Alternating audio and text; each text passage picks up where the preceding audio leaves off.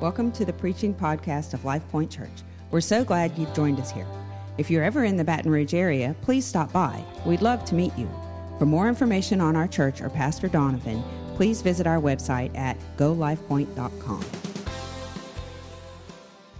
So glad to be here, and we give honor to your pastor and wife. We love them. They're friends with us in many ways, and they preempt my pastorate. So long before I even went to Indiana, they were very close friends of ours, and we're very thankful. My wife is from Louisiana, and so I don't know what that means for you all, but she's a Southern Belle. Yes, I am. Thank you very much. I hope I can be clear tonight. I would like to be clear. Clarity has great benefits if you're just clear, and I found this happen. A true thing happened. A wonderful, very religious and devoted couple got married, and they loved the scripture. And I'd like to just put the scripture. It's from 1 John chapter 4. Could we put that up on the screen? This is a wonderful scripture. And they just met with the bakery and the gentleman who was making the cake. And they said, we would like to have the scripture on our cake. There is no love in fear, but perfect love casteth out fears. And so the baker, he said, there's not enough room on the cake. So they said, well, let's just put the scripture reference, because all of our family knows the Bible. We'll put the scripture reference on the cake. And you've got to know that this is a wonderful scripture, but you also have to know that people who are baking cakes, they don't know the Bible. You know, most people, they just don't know the Bible. If you go out and the people at Walmart across the road or wherever, they don't know the scripture. So they just got the scripture and they put the scripture reference on it. It seemed good, but instead of 1 John chapter 4, verse 18, they just put the next one. Would you put the next one up? This is the scripture reference that they put up on the cake. So this is the wedding cake. You've had 5 husbands, and the one you have is not your husband. So it was the Bible, but maybe not exactly what they wanted it to be. So I'd like to have a little clarity tonight. We need a little clarity. Is that okay? We've got to understand what we're doing here. I can't remember how many years I've done this now. We always take January, and we're on a fast. So today your pastor and I really didn't know what to do with ourselves. Because, a lot of our function happens around food, where there's nothing to do except gulp some air and maybe a cup of coffee. And then that's it. There's nothing to order. So we are also on a fast. Our church is on a fast. We do a thing we call Prayer 300, and every year we do it. We start January the 2nd. I started January the 1st, but we go through the whole month of January until the end. I want you to know that God orders our steps, and I believe that he's ordered your steps, but I can't speak for everybody, but I want to speak for myself. God orders my steps. I know he orders my steps. I haven't made a move that God has not preordained. So I'm not going to preach this right here, but I'm just going to say it emphatically. I am standing here before you in the perfect divine will of God. The Father has ordered me here in Baton Rouge tonight on Wednesday night. Not because I didn't have anything else to do, but because the Lord wanted me to be here and to speak a word to all of you. Because you're about to launch into a vision, and that vision is going to revolutionize your life and your church. While I walked in this building, I felt that there is going to be something that's going to happen. There is a reality that you don't know yet. You're not in the reality yet, but there's a new reality coming. It's not here yet, but you're about to do something, and it's your turn to do it. It's not God's turn. This is an interesting thing because, I think the Lord, he has shown us all through the Bible. These are clauses. If you will do this, I'll do that. If my people, then I will. There's Lazarus, and he's dying. He finally dies. They put him in the tomb. He's in the tomb 4 days. Here comes Jesus. And the first thing the Lord does as he stands there is he commands them to roll away the stone. The second thing he does is call Lazarus out. And the third thing he does, he commands them to loose him and let him go because he's sort of mummified. Lazarus is wrapped up in mummy clothes. And the clothes are laid aside. Now, of course, he needs to save those because he's going to wear them again. I don't know when, but Lazarus is going to die again. They fit him very well. But it's interesting to me, he did not roll the stone away by himself, nor did Jesus loose him and let him go. He did one thing. He does what he does, and he leaves the rest to me. I have to do the work to roll the stone, and I have to loose people. That's the operation of the church. You know what your operation is? He's not going to do it all. He's going to give you something you can't do by yourself, but he's going to ask you to do something that he will not do. And if you do what you can do, he'll do what you can't do. I don't know how this is resonating yet, but we're going to get there. I was evangelizing. I wrote songs and, I wrote Mercy Seat. Yeah. And sang and played the saxophone and cut albums. And my kids got a hold of CDs. I rapped. I was the first UPCI apostolic rapper. Brother Anthony Mangan had me do it twice. Brother Urshan preached against it. I had a lot of notoriety. That's right. That is true. Yeah, that was awesome. It both helped and stunted my evangelistic trail. The incredible part is that after evangelizing for 10 years, the Lord called us to a little town, a demoralized church. The ceiling would leak in the back. The lights didn't work right. There were bats that would get into the attic, and they would often find their way into the baptismal tank, which was on this side of our church. I've scooped up several dead bats before I baptized people. We had no money. The pastor before me had some major issues, and the pastor before him had some major issues. The people were demoralized, really. It was very small folks, very small group. And I don't know why we even went there. Really, I'm not sure why, because when I evangelized, my name was on the marquee. There was a fruit basket in my room when I got to the hotel, and people were happy that I was there. Now, we don't even have any sign out front.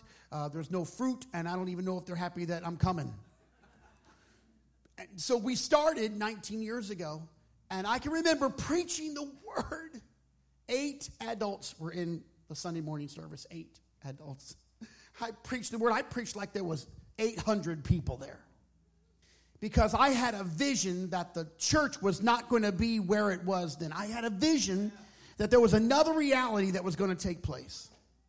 And we just started to work, and we painted, and I started painting houses, and Tammy sold houses. She got a realtor's license, and she sold houses, and I painted houses, and we kept on working, and we worked, and we taught Bible studies, and I wrote a Bible study, and I kept going to people's homes and taught, and we gained, and sometimes we lost them. And, we don't know who's coming. We work with everybody. Sometimes we get wonderful, awesome people. The Lord spoke to me, and he said, go stop by Terry Modissett's office, and he's the prosecuting attorney in our town.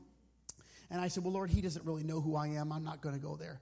And the Lord spoke to me again, and just I felt it. Go stop by his office. And I, of course, argued with the Lord. I don't know how you talked to him, but I talked to the Lord. I said, he doesn't really know me, Lord. Why don't you have someone else go, and we'll send him a letter.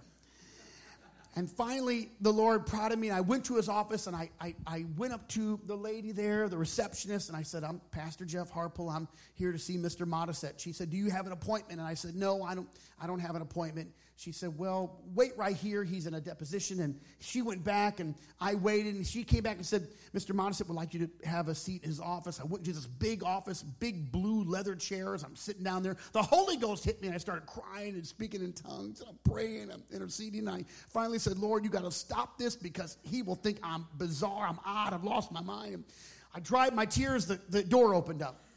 Small talk ensued. He's sitting behind this big desk. I'm talking to him. Finally, we got down to the point of, why are you here? And I said to him what the Lord told me. It was very uncomfortable for me to say it.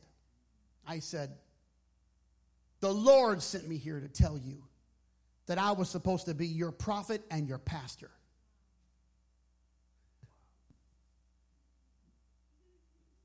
And he sunk down and put his head on that desk and started crying. He said, Pastor, I've been working out at the gym every day. I went to the little chapel at the YMCA, and I started to speak in tongues, and I don't even know what I'm doing. I baptized him, his wife, his 2 sons, his secretary. There was a Holy Ghost revival. I'm seeing something that's beyond my present reality. Of course, I also won Lonnie. Lonnie came to God, poor, nothing, zero, no clothes, no car, no food. His wife came, Samantha. She don't like the Lord. She don't like anything about Jesus, and she hates the church. She don't believe in the Bible or God. Lonnie got baptized. She got mad, crossed her arms, scowled, said a few cuss words while I'm baptizing him. Oh, Lord, thank you for Lonnie. Oh, God. I didn't even know those words existed or how they could be put in the proper syntax, but she showed me how that happened. Work with Lonnie 2 years. Lonnie's doing great. Lonnie wants to be in the altar. Samantha's in the back. She's mad. She's mad that Lonnie has God. Finally, Lonnie gets depressed. I didn't know Lonnie was depressed. He left. I couldn't find him. Finally, we found Samantha, and she said, Lonnie died. Lonnie died. I was hurt. Lonnie died. Yes, I was hurt. He died. Well, where's he buried? I cremated him and buried him. He's gone. And that's what happens sometimes. You don't know who you're going to win and who you're going to reach. Of course, a year later, we saw Lonnie walking down the road. It's like Lazarus. Find out Lonnie got terribly depressed, faked his own death. Samantha went along with it, and that's how it went.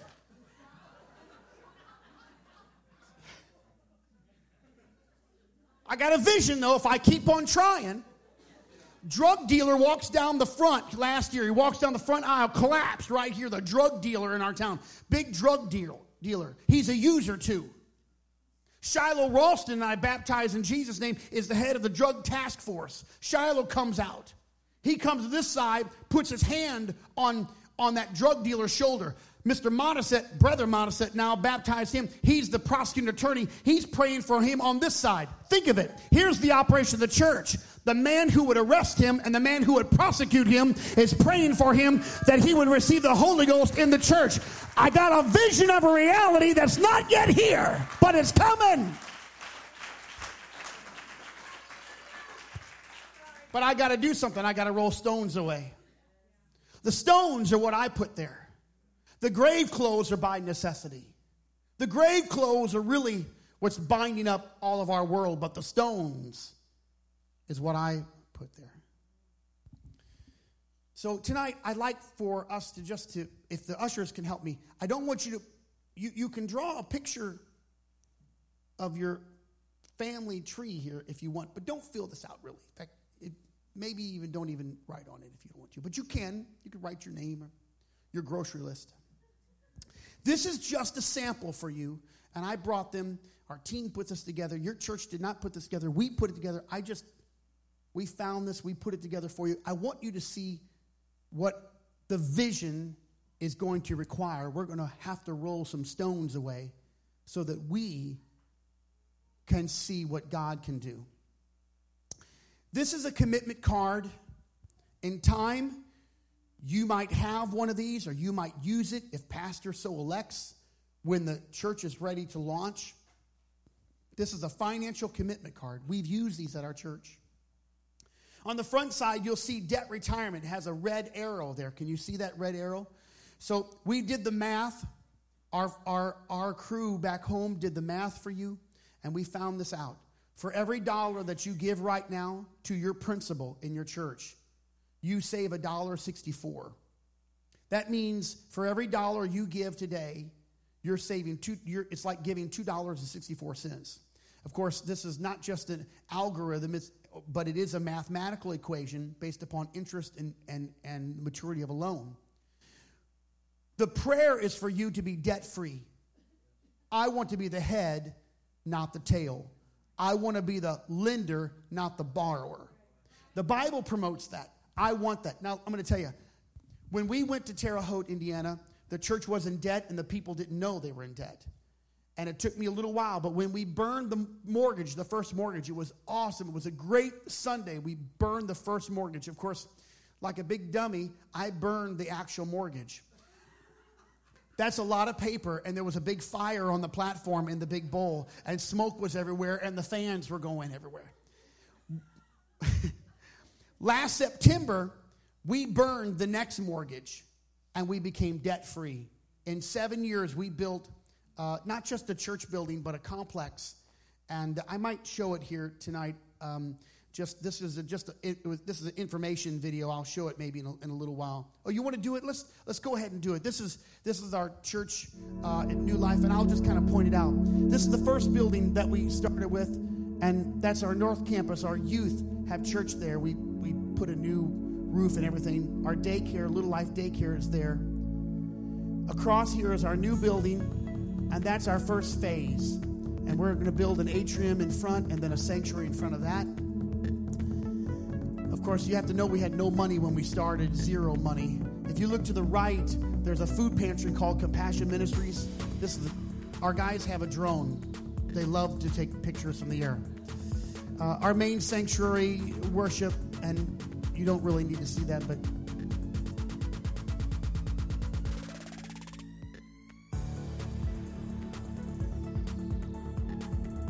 so this is our current sanctuary right now. We'll change it in time, and we're a generational church. I'll talk about that, but we have so many young people and children involved in our worship set and our church service.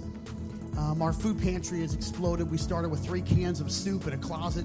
Last year, we gave away 36,000 meals, 110,000 loaves of bread. This is a new pathway. It looks different even from there. That's a new playground that we just put in this last year. This is a new bus barn. It's finished now. It looks better than that. That's our food pantry called Compassion Ministries. Vice President Pence shopped there right before, because he was our governor. He shopped there right before he was nominated.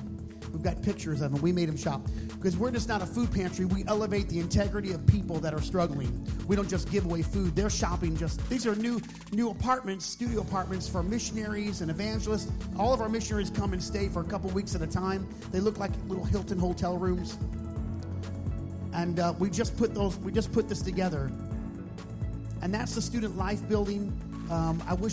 I don't know if there's video of it inside of it, but there's about 115 teenagers that worship every Sunday morning and Wednesday night in that building. That's our old building. And that's some of the frontline praise team for the youth. Okay, so there's the property. Anyway, isn't that great? See what God can do?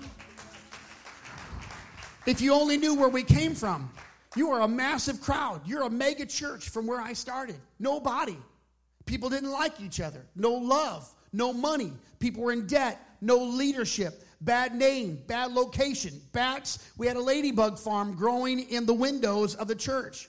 They didn't know they had a ladybug farm, but they had a ladybug farm. We could have sold ladybugs. I hate ladybugs. I smash them now. Sorry for all the PETA people. So I want you to know, the beginning of this is your vision of what you're going to do. And I'm just encouraging you to get behind the vision that Pastor launches. We did it, but we didn't know how we was going to do it. But one little girl came up. She's about 9. She put a commitment card, and she made a deal with her dad. She figured out that soda cost $1 at the restaurant. She wanted to give her soda money to the church. So she committed $144 a year. And every time she would drink water instead of soda, she made her dad give her $1. And she did it. She gave $12 a month to the building fund. I'm going to tell you what, that's powerful. When your children get a hold of giving, it changes your life. You see your hand right here? You want to have a closed fist? You can. You'll keep everything you have. But you also can't receive anything. Because only a hand that gives can also receive. A closed hand can never receive what God has. Jeff and Casey, Coach Farr, they're an interesting couple. They are the ultimate blended family. We got tons of blended families in our church. But they were married and divorced. She had been married several times before she married him, met him. They came to the Lord, and we baptized them. They received the Holy Ghost, and it was a wonderful thing. She has daughters. He has kids. He has foster kids that he adopted, and then they have children, 9 altogether. And his father has always been a good man. His dad has always been a real good man. He's older, and he always took care of his dad and his kids, and so they all lived in a little house and no money. But they worked hard, but they just didn't have any funds, no funds. And the campaign came around, and we were going to launch this thing, and we were going to give. They wanted to give. But years ago, they had gone to a farmer and found 10 acres out in the middle of the nowhere, made a deal with him, a land contract, not through the bank, that if they gave him $164 a month, that's all they could afford, that he would give them the land. He said, well, when you get it paid off, they've been paying on the land for years and years and years. When the campaign came and the vision cast came and these little cards went around, he got together with his family at home. They prayed about it, and they said, the only money we have is the money we've been giving to the farmer to buy this 10 acres. Now, this is a poor family. I don't want to make anybody uncomfortable here, but this is the kind of family that didn't flush the toilet on a regular basis because they could not afford the water bill. So only on certain occasions were they allowed to flush the toilet. It's the family who was very careful with food. Nothing went to waste.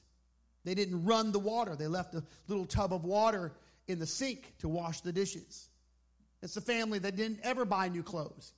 In fact, Casey has never bought any furniture, brand new furniture, ever in her life. She restored furniture and found things and fixed it.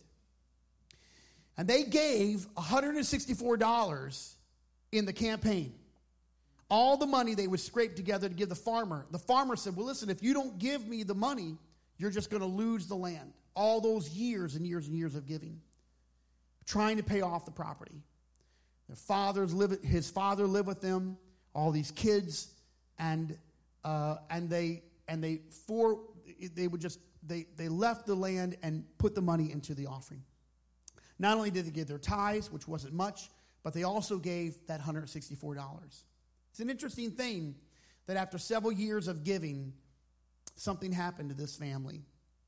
His father is doing very well, but he had a cancer come to his body, and it came from the factory that he had worked in.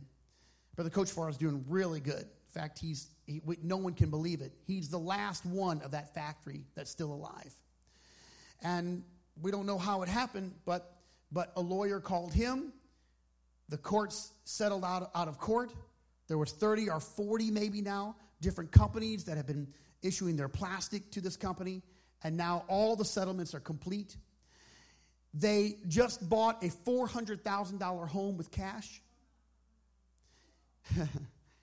They didn't buy new cars because they didn't think that would be good, so they bought old used cars. But Casey did call my wife and said, Sister Tammy, I'm going to buy a couch, and I'm at Oak Express because I'm about to spend $500 on a couch. And she started crying, speaking in tongues at Oak Express because she said, I can't believe. See, they don't know. When you give God that $2 million plus now that came to their family, and now they don't really know what to do, it was an easy to give their tithes and their offerings.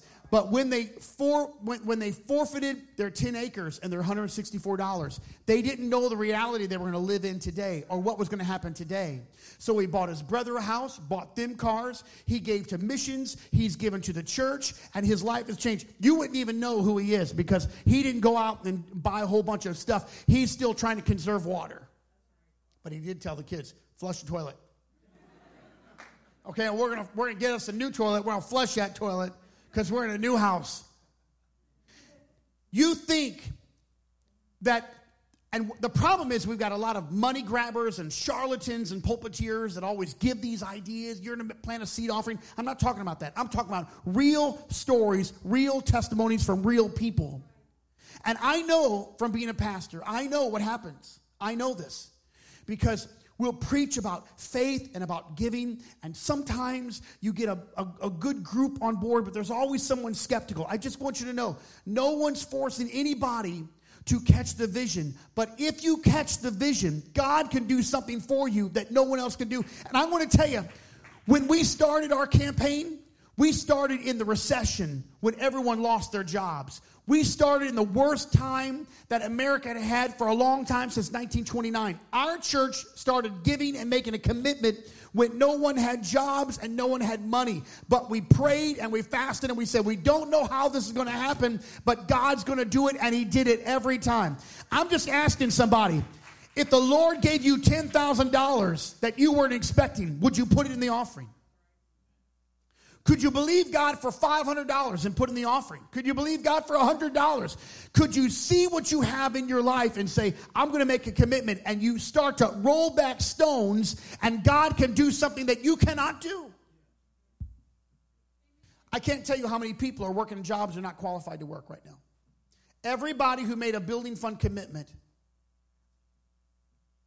not everyone, everyone who has those jobs made a building fund commitment. They were supposed to have a degree, a master's, or a bachelor's. We have so many people that have high-level jobs right now. They're not qualified on paper to have. But God can do that. Listen, he walked through a wall to meet his disciples. He doesn't need a door to put you in the room. He don't need an open door to put you in the room. He is the door. He don't need your resume. All he needs is your faith. And we're not taking up an offering tonight. We're not filling out anything tonight. I'm just here to let you know something great is about to happen. We got to pray. We got to fast. We got to ask God for faith. We got to start believing God. We got to go back and make sure that we are right with God. This is not a game. This is our lives. God can put you. I want you to look at this building. Imagine this room right now as a foyer of your new church. This is a foyer of your new church. This isn't the sanctuary. It's the foyer of your new church.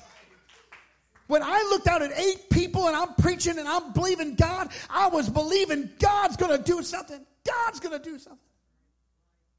I was teaching a seminar in Wisconsin, and it was a district seminar, and they had me in a room. The room was it was narrow, and I was talking about many ways.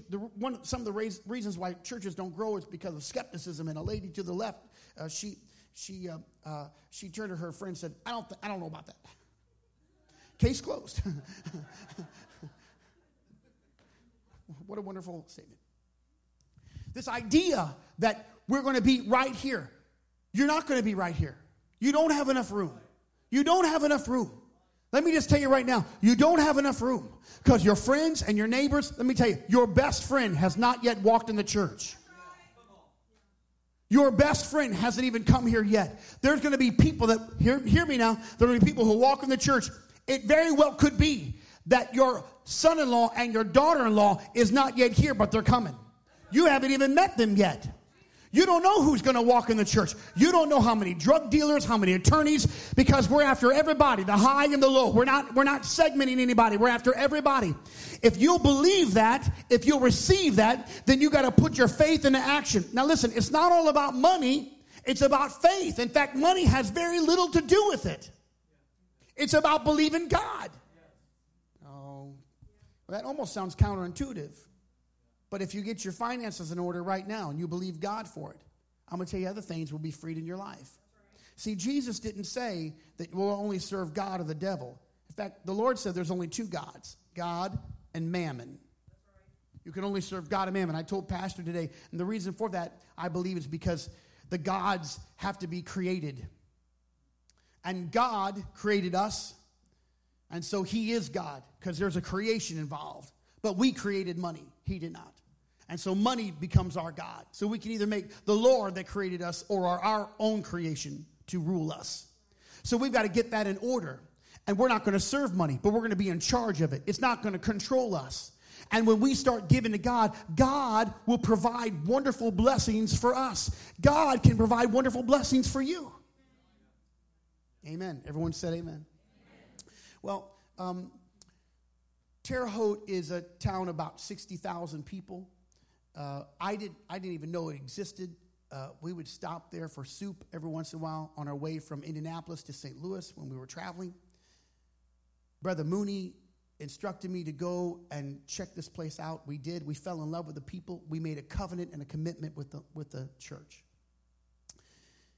Something happened in those early years while we were working, and we worked and we loved the people, and I started teaching Bible studies.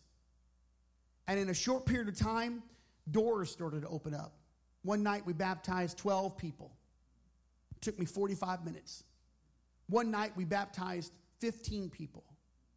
After a few years, I couldn't believe it. We were keeping track and records. We had, because we always give away a baptismal certificate. You know, I don't know, proof for heaven, whatever. Make sure you keep this on you. I don't know, it seemed good, you know. I baptized 850 people. We didn't keep all of them. I wish we'd have kept them, but we baptized all kinds of people. We were in the middle of that. At that moment, my oldest son, Roman, was 9 years old. There was a trifold. One of the Sunday school teachers said, you have to learn how to teach people how to be baptized. It was a trifold about baptism. He went to the neighbors, Jill and Gordon, and he knocked on the door. He said, I've got to learn how to do this. Can I use you as guinea pigs, or can you help me? They sat down at the table, and Roman was 9 years old with a little trifold about baptism. He sat there and taught them about baptism. All he did was read through it, and they all filled in the blanks together. And I baptized Jill and Gordon in Jesus' name because my 9-year-old went across the road and taught them a Jesus name baptism Bible study. He couldn't even really explain everything, but as he taught them, Gordon, who's a hunter, hunting dogs and all the stuff, he said, I can't go hunting this weekend, Jill. I think we need to go to church. And they came to the church, and they got the Holy Ghost, and they got baptized in Jesus' name. Their family was baptized in Jesus' name. They're still loving God, serving God. Our daycare director called us right in the middle of our giving season. We were giving. I don't even know how this happened. We were giving. Tammy and I said, we're going to give every month. We were giving. We didn't even know what we were doing. We were giving and kept giving. She sold all kinds of stuff in the attic. She sold all of my prized collecting elephants that I had. They're gone. I have no collections. They're gone. Some lady in the church years before, she was a wealthy lady. She gave me a block of silver, 100 troy ounces of silver. It was bizarre. I sold it to a guy in town. I said, if you'll give the church $3,000, I'll give you this bar of silver. He did it. We made a $50,000 commitment. We didn't even know where that was going to come from. $50,000 in 3 years. How are we going to do that? We had babies. Diapers from Sam's cost $30 a box. And man, they can use the diapers like crazy. What happened? We had 4 children. They kept on using the diapers. It's like, stop feeding them, for crying out loud. The wet wipes. We had 4 diaper genies all over the house. The place smelled horrible. No matter what cologne I wore to church. Creed, Spring Mountain Water, Dolce & Gabbana, light blue for men. It didn't matter. It all smelled like Infamil by the time I got to church. How are we going to do it? We kept on praying. God was going to do it. God was going to do it. We're not going to buy a washer and dryer. I'm going to keep driving my old car. Had 365,000 miles on it. It was just kept going. I know that Altima can keep on going. We kept driving it.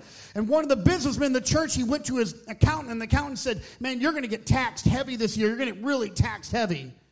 And he said, well, what can we do? He said, you need to buy another vehicle. I said, we don't need any more trucks. We don't need any more. He said, you need to go lease something and buy it. Otherwise, all that money is going to the government. And his sons got together and said, well, why don't we just get the pastor a Land Rover Discovery, and we'll just give it to him and let him drive it. So I traded my 365,000-mile Altima, that piece of junk, and now I've got a car. I don't even pay the insurance on it. Praise God. I'm just going to hand it back when it's done. You cannot give the Lord. I'm standing up here to tell you, if you'll do something, he'll do something. If you do your part, God will do what you cannot do. I'm a witness of it. Open up your hand and let God have something that cost you something. Let God have something you believe him for. He has never failed you. He has never owed anybody anything. Everybody said amen. And the Lord And this giving season, the Lord kept on doing these wonderful, powerful things. I'm not going to spend all night, but I can tell you story after story and family after family of young people that were doing great things and elderly people who were doing awesome things. And I don't even like Beanie Babies, but somebody had like 1,000 Beanie Baby collection. Who buys Beanie Babies? But they sold all the Beanie Babies and they gave all the money to the church. And I'm standing here right now to tell you, New Life Fellowship is the head and not the tail. And in September, we burn a replica of the mortgage on very thin paper that kind of just poof, and it was gone. It was like magic paper, it was gone. And we held it up, but we didn't burn the whole mortgage, but we burned a replica of the mortgage so that we didn't smoke everybody out and the fire trucks didn't come. And we burned it on September the 2nd, and we became the head, not the tail. And I'm here to tell you that everything that's happening back home is happening under the grace and mercy of God because the people said, we're going to make a commitment. And they've been making commitments for a long time. Our young people have been making commitments. My daughter, Alexandra, she's 14. This is a problem here now. This is a big problem. And this last couple months, she has discovered heels. I'm very distraught. She's kind of grit, she's very beautiful, but a lot of leather and lace, gritty kind of. She has 3 brothers, and Roman, Roman, and then Reagan, and Alexandra, and Nicholas. We call him Nico. He's forging, by the way. He's forging. He's a forger. Just made his first knife. He's 11, and I don't know. He kind of uses our house like his own crib. He has his own life going. We don't know what happens to him. He just comes and goes. Sunday night, he's out with people. The other kids scrape their money to get half-price appetizers at Applebee's so they can get some chicken wings. All of Nico's friends have cars, mortgages, and careers, and he comes back in on Sunday night, and he said, oh, man, that shrimp and steak was awesome tonight at Outback. And I said, well, Nico, do you want to sit here with the family? You want to talk? He said, no, I've got tea time tomorrow at 8 o'clock. And it's because he's also a golfer. So it's just a bizarre kind of man, little kind of man that lives in our house. We're not really sure what he's doing there. And so Alexandra said, we've got to raise some money for missionaries. And she started making strombolis. And, of course, when she's in the kitchen, she commands all of her brothers, the 2 older and the younger. And she made strombolis the other day, and she said, we're going to raise $1,000 because we got to raise some money for missionaries. And she got on the phone, she called everybody, and she made a sacrifice. The kids, the young people are going crazy. I think we had 8 or 10 real McCoys this year. They're just doing it. I'm telling you, and the Lord is blessing them. One of our young guys that said, I want to be somebody for the Lord. I'm going to give to the Lord. And his parents said, well, I don't know. How can you know? I don't know if this is going to be worth your time. Yes, I'm going to do it. And he's only 17 years old. I'm going to do it. This is my last year. I got one more year of half a year of high school left.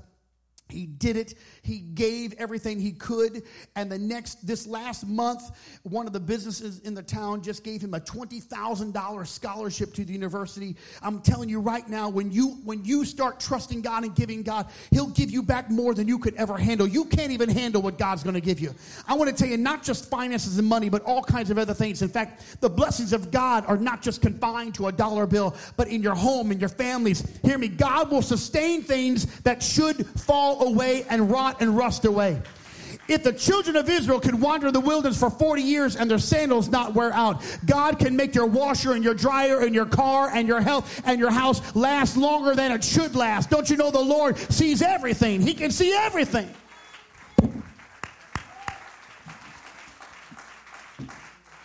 I'm here tonight because I'm excited. I've got the vision for your church. Pastor's going to launch something, and when he's ready, you take tonight and last Sunday, you take it home and you believe God is about to do something, and be prayerful, because when it happens, you might get a card. I don't know if you're going to get this card. You're going to get something. And when you're ready, then you're going to be prayerful and know we're going to be the head, not the tail. Now I'm going to tell you right now, we love going through Dave Ramsey stuff. We've been doing that for a long year, many years. But it's beautiful when you don't owe anybody anything. Tam and I we didn't even know this could be possible. But when we paid off our house, and we didn't have any car loans, it's incredible not to owe anyone anything. Do you know how much authority and power this church is going to have when you burn the mortgage? And I really feel like, to start with, you need to burn the whole thing. I think let there be a big bonfire up here. And let everyone wear a gas mask when you come to church that Sunday. And the next time you burn it, make it a small piece. But the first one, we should just torch that baby. It's going to be an awesome day. Listen, I do CFO work for several companies, and I have for many years. And I know how these finances can go. We can get out of hand, and of course, I know a lot of people struggle with credit card debt, and they struggle with other kind of debt. But I truly believe that when I committed my life to God and I committed my finances to God, He made ways for me. I never had credit card debt, but I always had a home loan, a home mortgage. But when I got rid of that many years ago, it was incredible. My life changed, and our lives changed. Now, when it's time to give, I'm ready to give. I'm anxious to give because the Lord has allowed me access to give, and God is going to bless your life. Even when you are in a shortfall and times are rough or you don't think you can do it, trust me, right now, here today, I'm in the order and the will of God. God is going to bless your life, and you're going to tell the testimonies. And out of this house is going to come great testimonies, beautiful testimonies. I want to make a proclamation here. I don't know if this is a prophetic word, but if it is, let it be, Lord. When you make your commitment and you start giving, God's going to give you job advancements you're not qualified for. He's going to make things be sustained when they ought to be worn out. Things are going to last longer. He's going to put something in your hand, and you're going to be able to pass it on to God.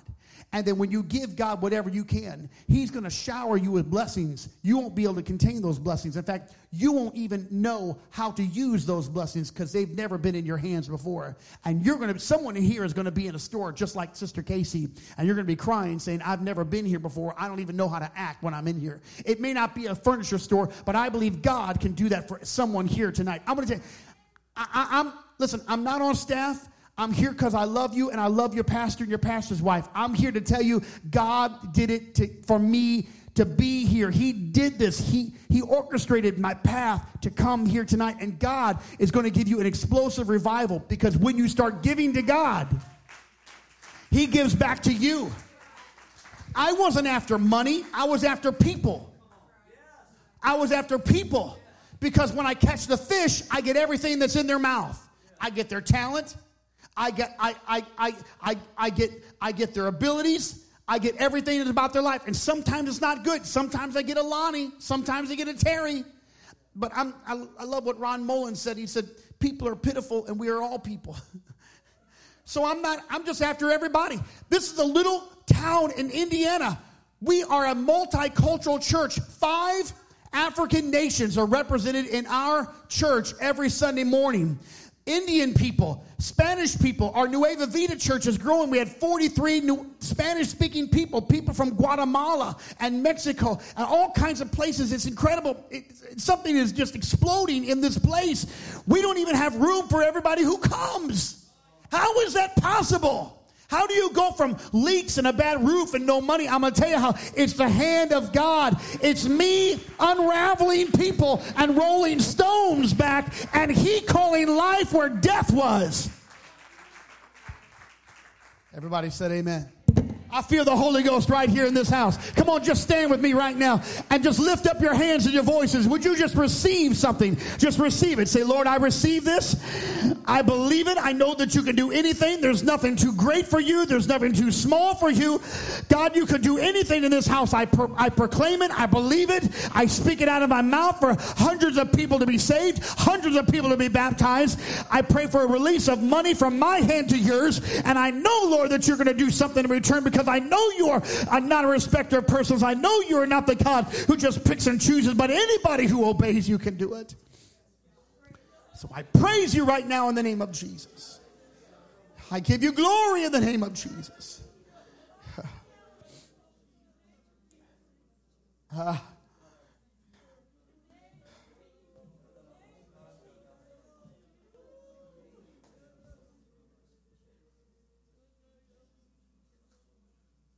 Pastor has has a vision. It's from the Lord.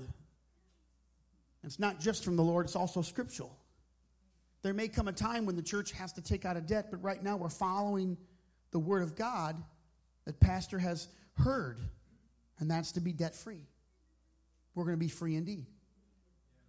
I got to do my work at my own life. For many years, people stopped going to Starbucks. They start putting their Starbucks coffee in the offering.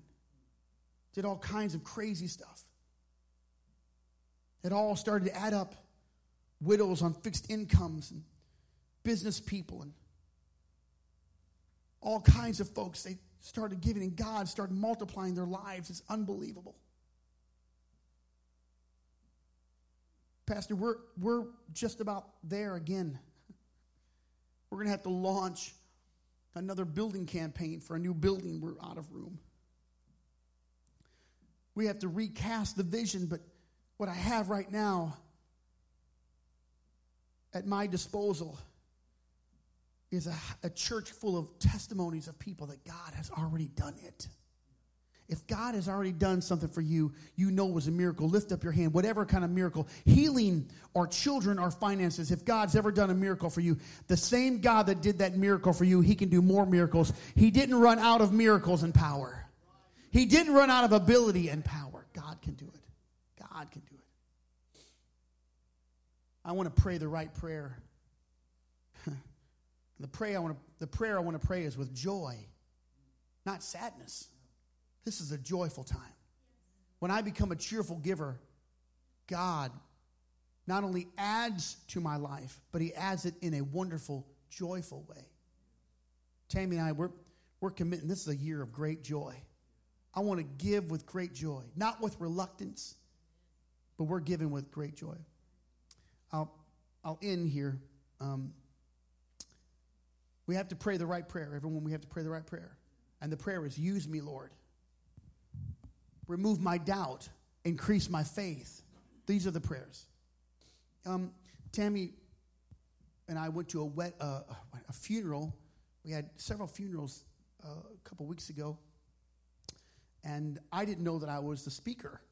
There was 2 other ministers there, and for whatever reason, those ministers, when I went in, they just said, one minister said, I'm just going to have something to say, and the other man said, I'm going to sing a song.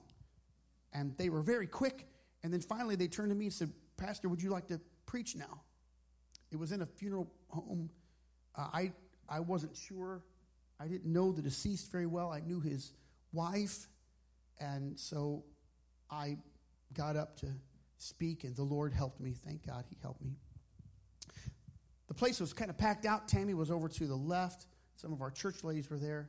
She got a text from one of our young women in our church. Her father wouldn't wake up. He couldn't breathe. Something was wrong. And the text of the ladies were going to just hold hands right there because one of our ladies, her father wouldn't wake up. And we didn't know what was happening. So while I asked everyone to pray, Tammy took advantage of that and said, let's just agree together for Sister Robin's father. And Tammy started to pray, in the name of Jesus, wake up. Wake him up right now, Lord. Now, I got to remember, we're at the funeral parlor. She even got more bold. She said, let's just hold hands and pray right now. In the name of Jesus, Father, wake him up right now.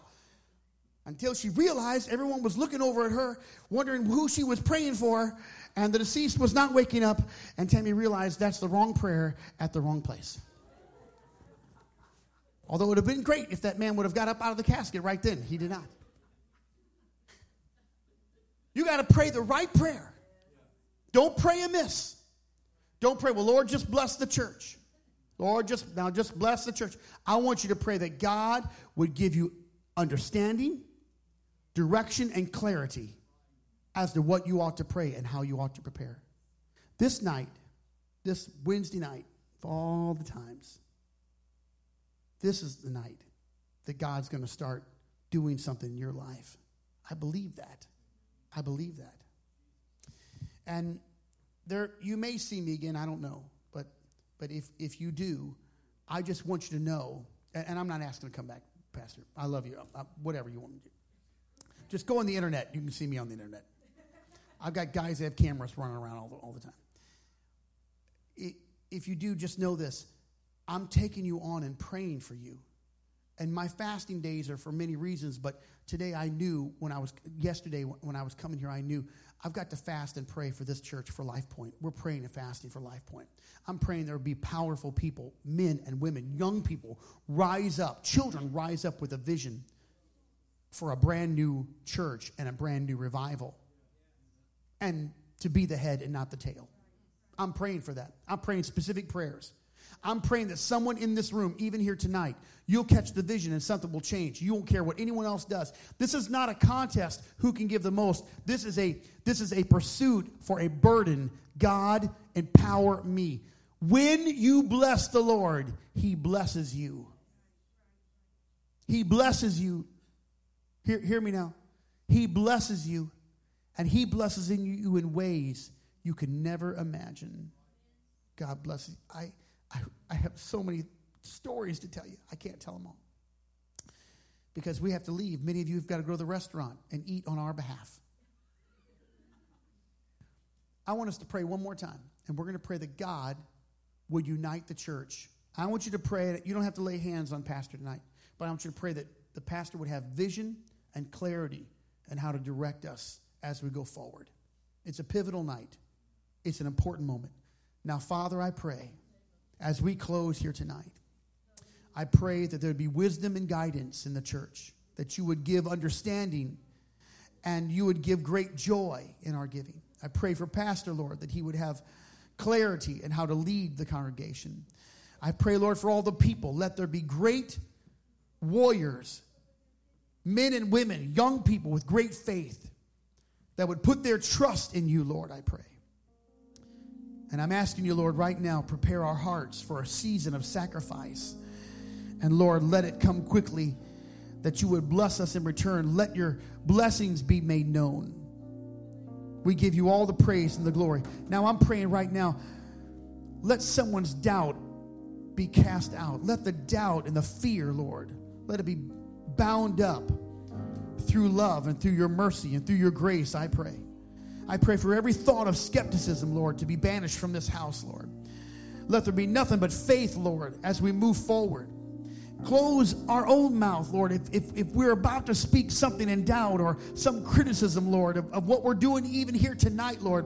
But let it be nothing but, Lord, you're going to direct us and you're going to give us vision for it. Lord, you're going to do something in our lives. And, Lord, when we see something happen, let us know this is the moment, Lord, that you have prepared us. I pray for a giving season to break out in this house, a giving season. I pray for all the corners of this city to open up, Lord. All the doors that have been closed to open up, Lord. I pray. I pray for a mighty revival of people that will walk in. In the name of Jesus, I pray. In the name of Jesus, I pray. Yes, Lord. Yes, Lord. Yes, Lord. In Jesus' name. In Jesus' name. In Jesus' name. Thank you for joining us today. We hope you were blessed by the preaching of God's Word. For more information on our church or Pastor Donovan, or if you plan to attend one of our services, please visit our website at golifepoint.com.